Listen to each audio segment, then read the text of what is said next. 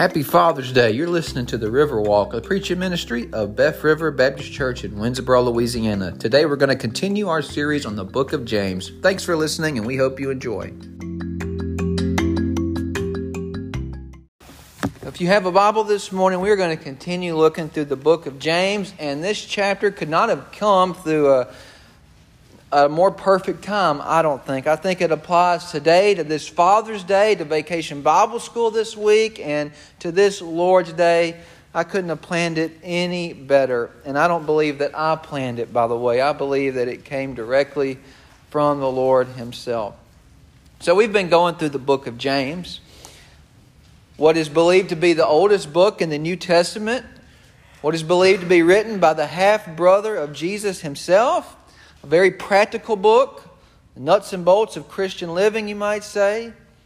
A book that is truly about Christian humility, and we'll read about that more today, and next week you'll really see it. We kind of themed it around James 4:10, humble yourselves in the sight of the Lord, and He will lift you up. We want to be lifted up this Father's Day. Going back over the last 2 weeks, chapter 1 is the introduction, and he wrote about counting it all joys when we fall into trials and temptations, not trusting in riches and being doers and not only hearers of the word.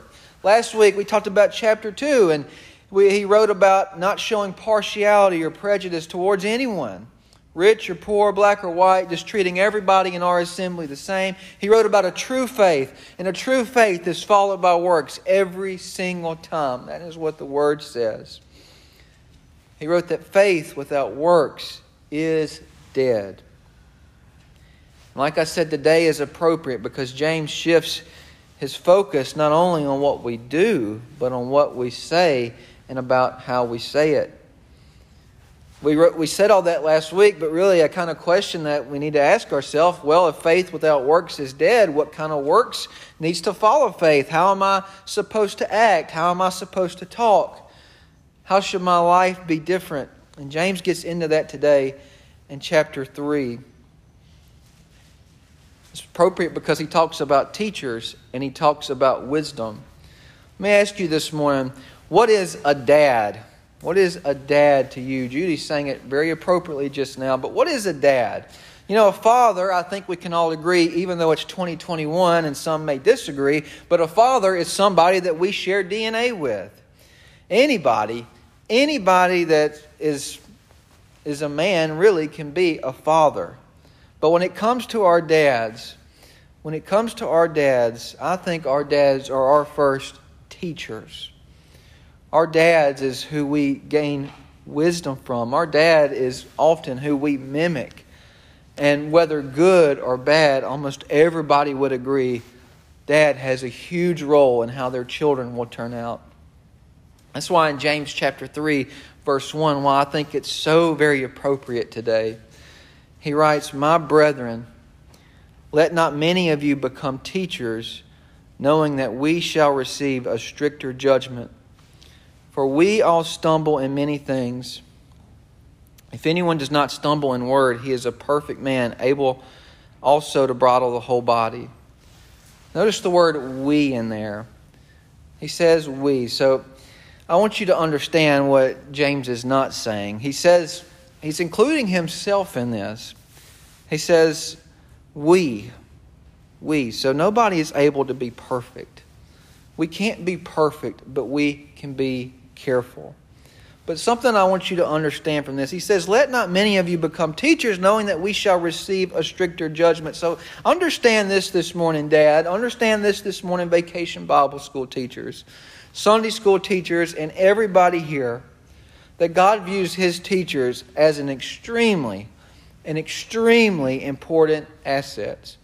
Dads, I want you to understand this, and children too. Your dad is more than a great hunter. Your dad is more than a great farmer, more than a great mechanic, more than a great barbecuer. Your dad's your mentor. Your dad is your teacher, and that's an incredibly important role. And James hits on that. Like, hey guys, this is important. You're taking on this role of a father or a role as a teacher, and God views it as so important that we're going to receive a stricter judgment. But it's not just dad the teacher. It's more than that. the preacher, teacher, my job, the Sunday school teacher, the vacation Bible school teacher. Your work mentoring the next generation is crucial, absolutely crucial to God's plan. Now let me say this morning. Well, in its context, I don't want to take it out of context this morning. I believe that it's speaking about church leadership. I believe he's talking about, a preacher really.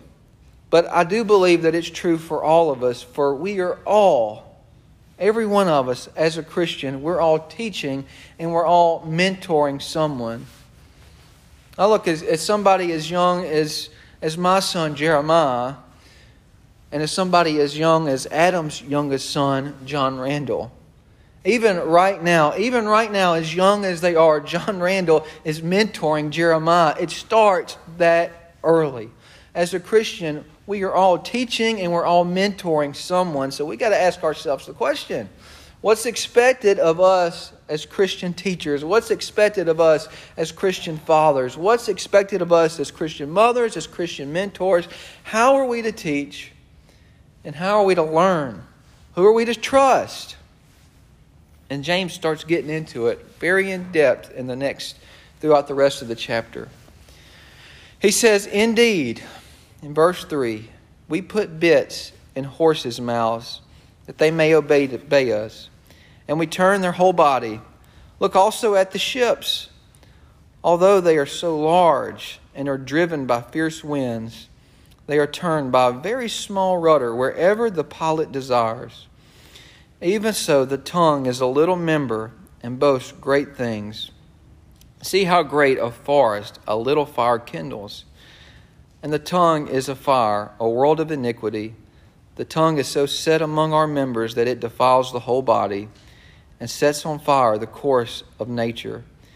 And it is set on fire by hell, for every kind of beast and bird, of reptile and creature of the sea is tamed and has been tamed by mankind, but no man can tame the tongue.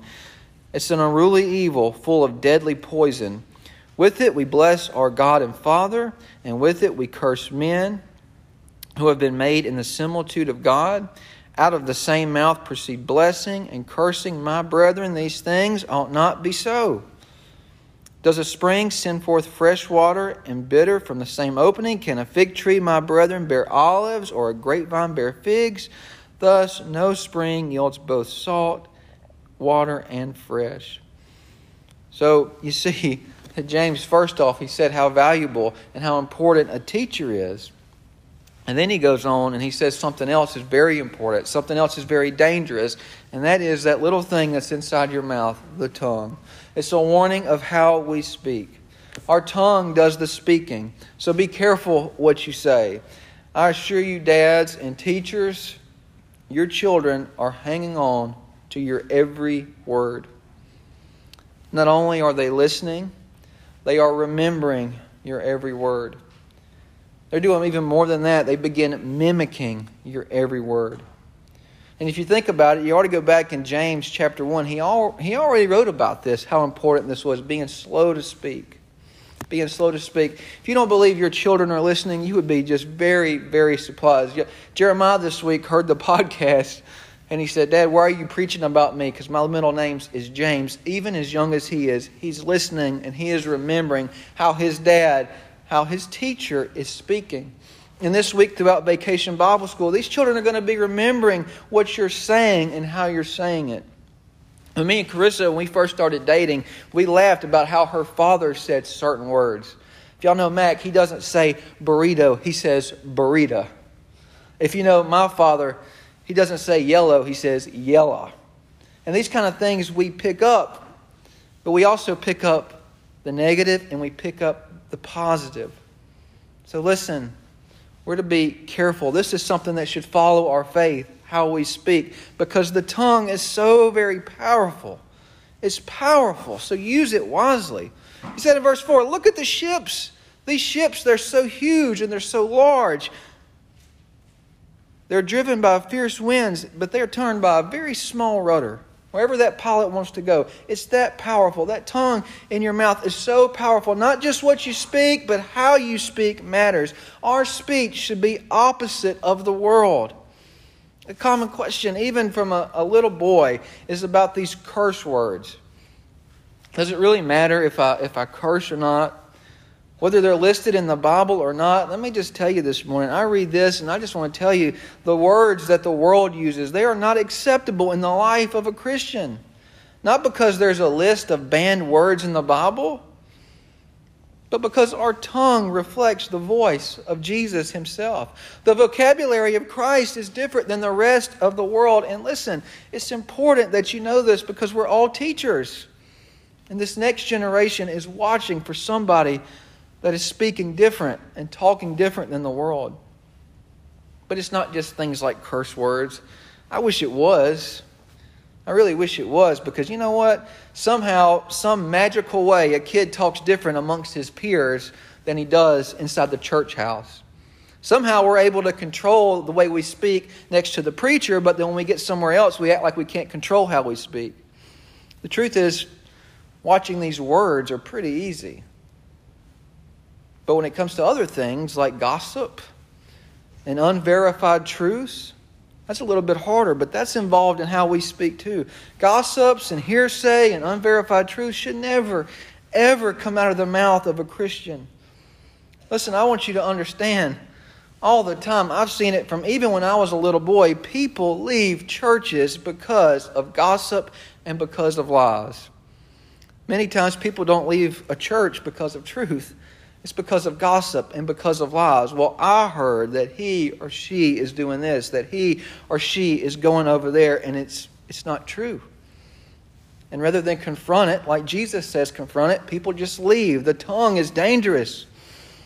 But more than just that, marriages, relationships, careers, families, y'all know this. We don't even have to read the Bible to know this. We know that all the time these things are destroyed because of this unruly vessel called the tongue.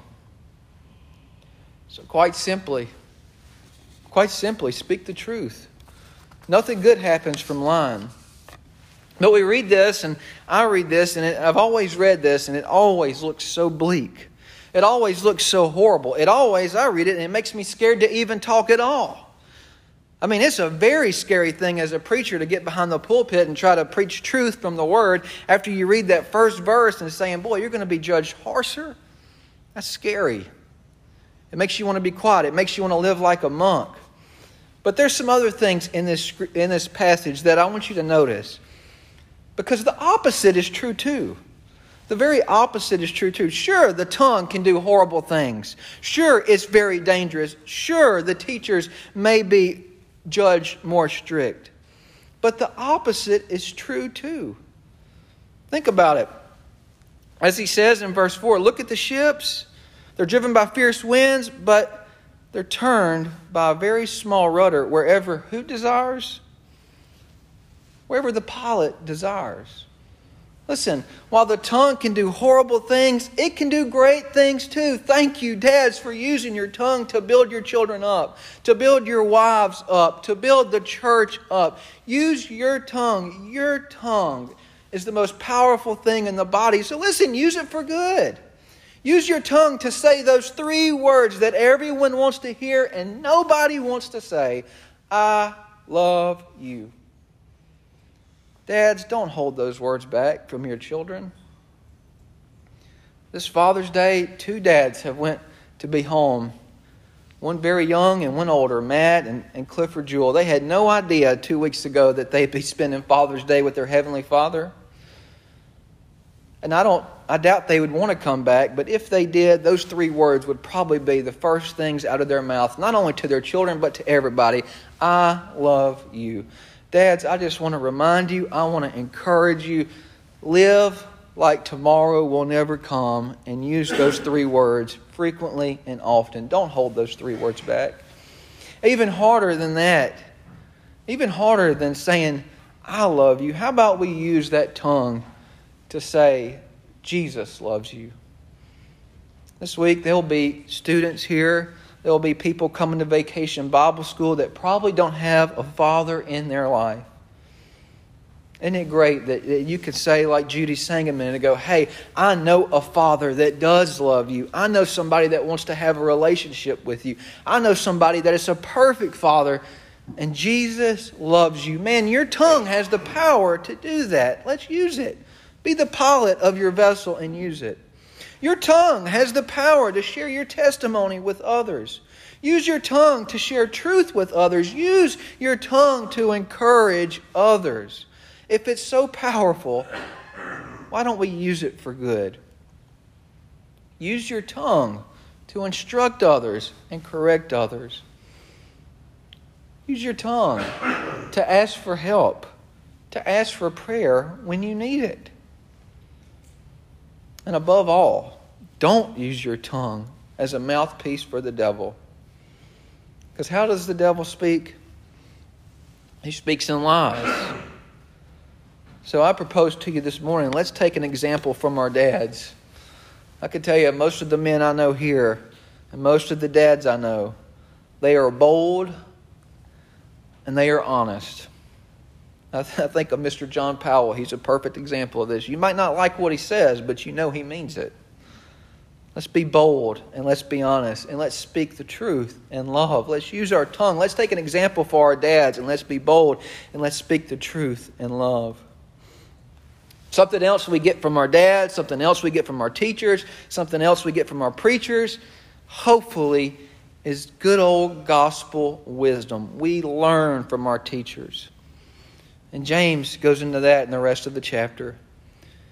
He says in verse 13, he says, Who is wise? Who's wise and who is wise and understanding among you?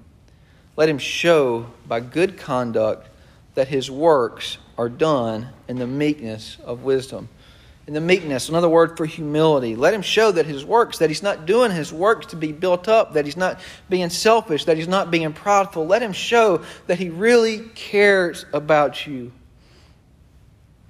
The wise teacher is going to exhibit good conduct, but not out of wanting to be seen, rather than out of meekness. I want to encourage you, Christians and dads, you're already doing this, many of you, but lead and teach out of a love for Christ rather than out of a love for self. I used the example a few weeks ago. If I see my son in the road, I'm not going to run out there and pull him out because I want to be seen. I'm going to run out there and pull him out because I care about my son.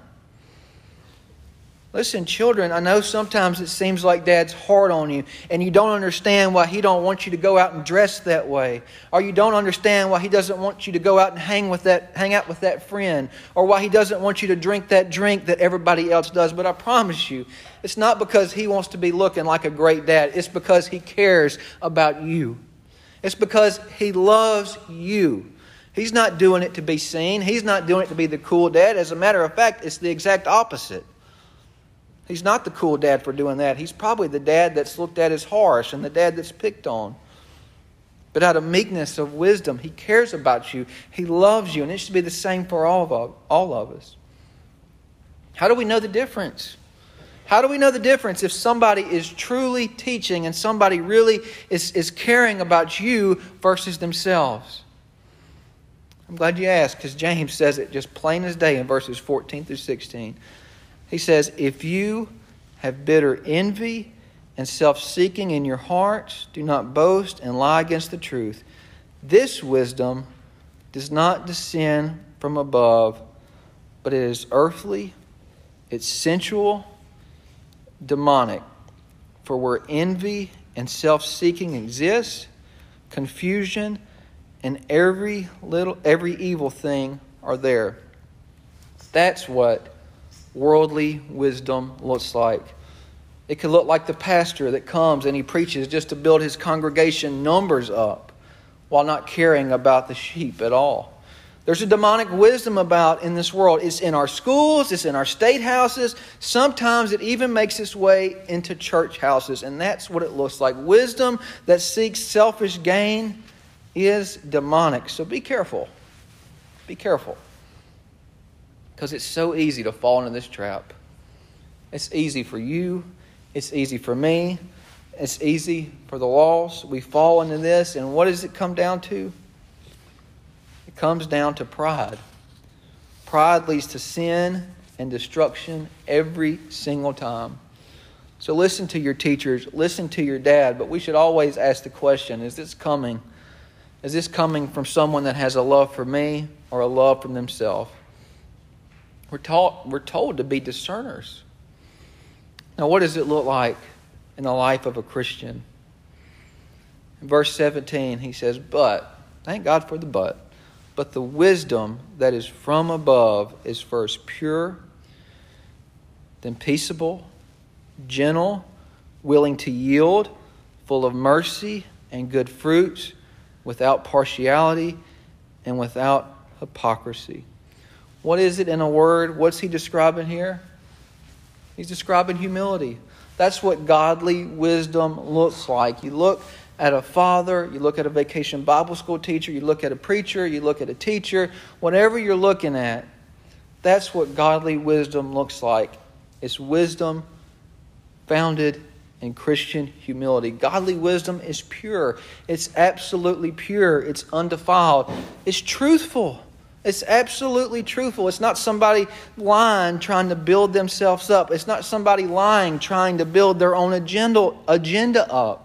So many times today we watch politicians and they say something so different today than they said 8, 10, 20 years ago. Well, they're either lying now or they were lying then. And the truth is, that's not godly wisdom.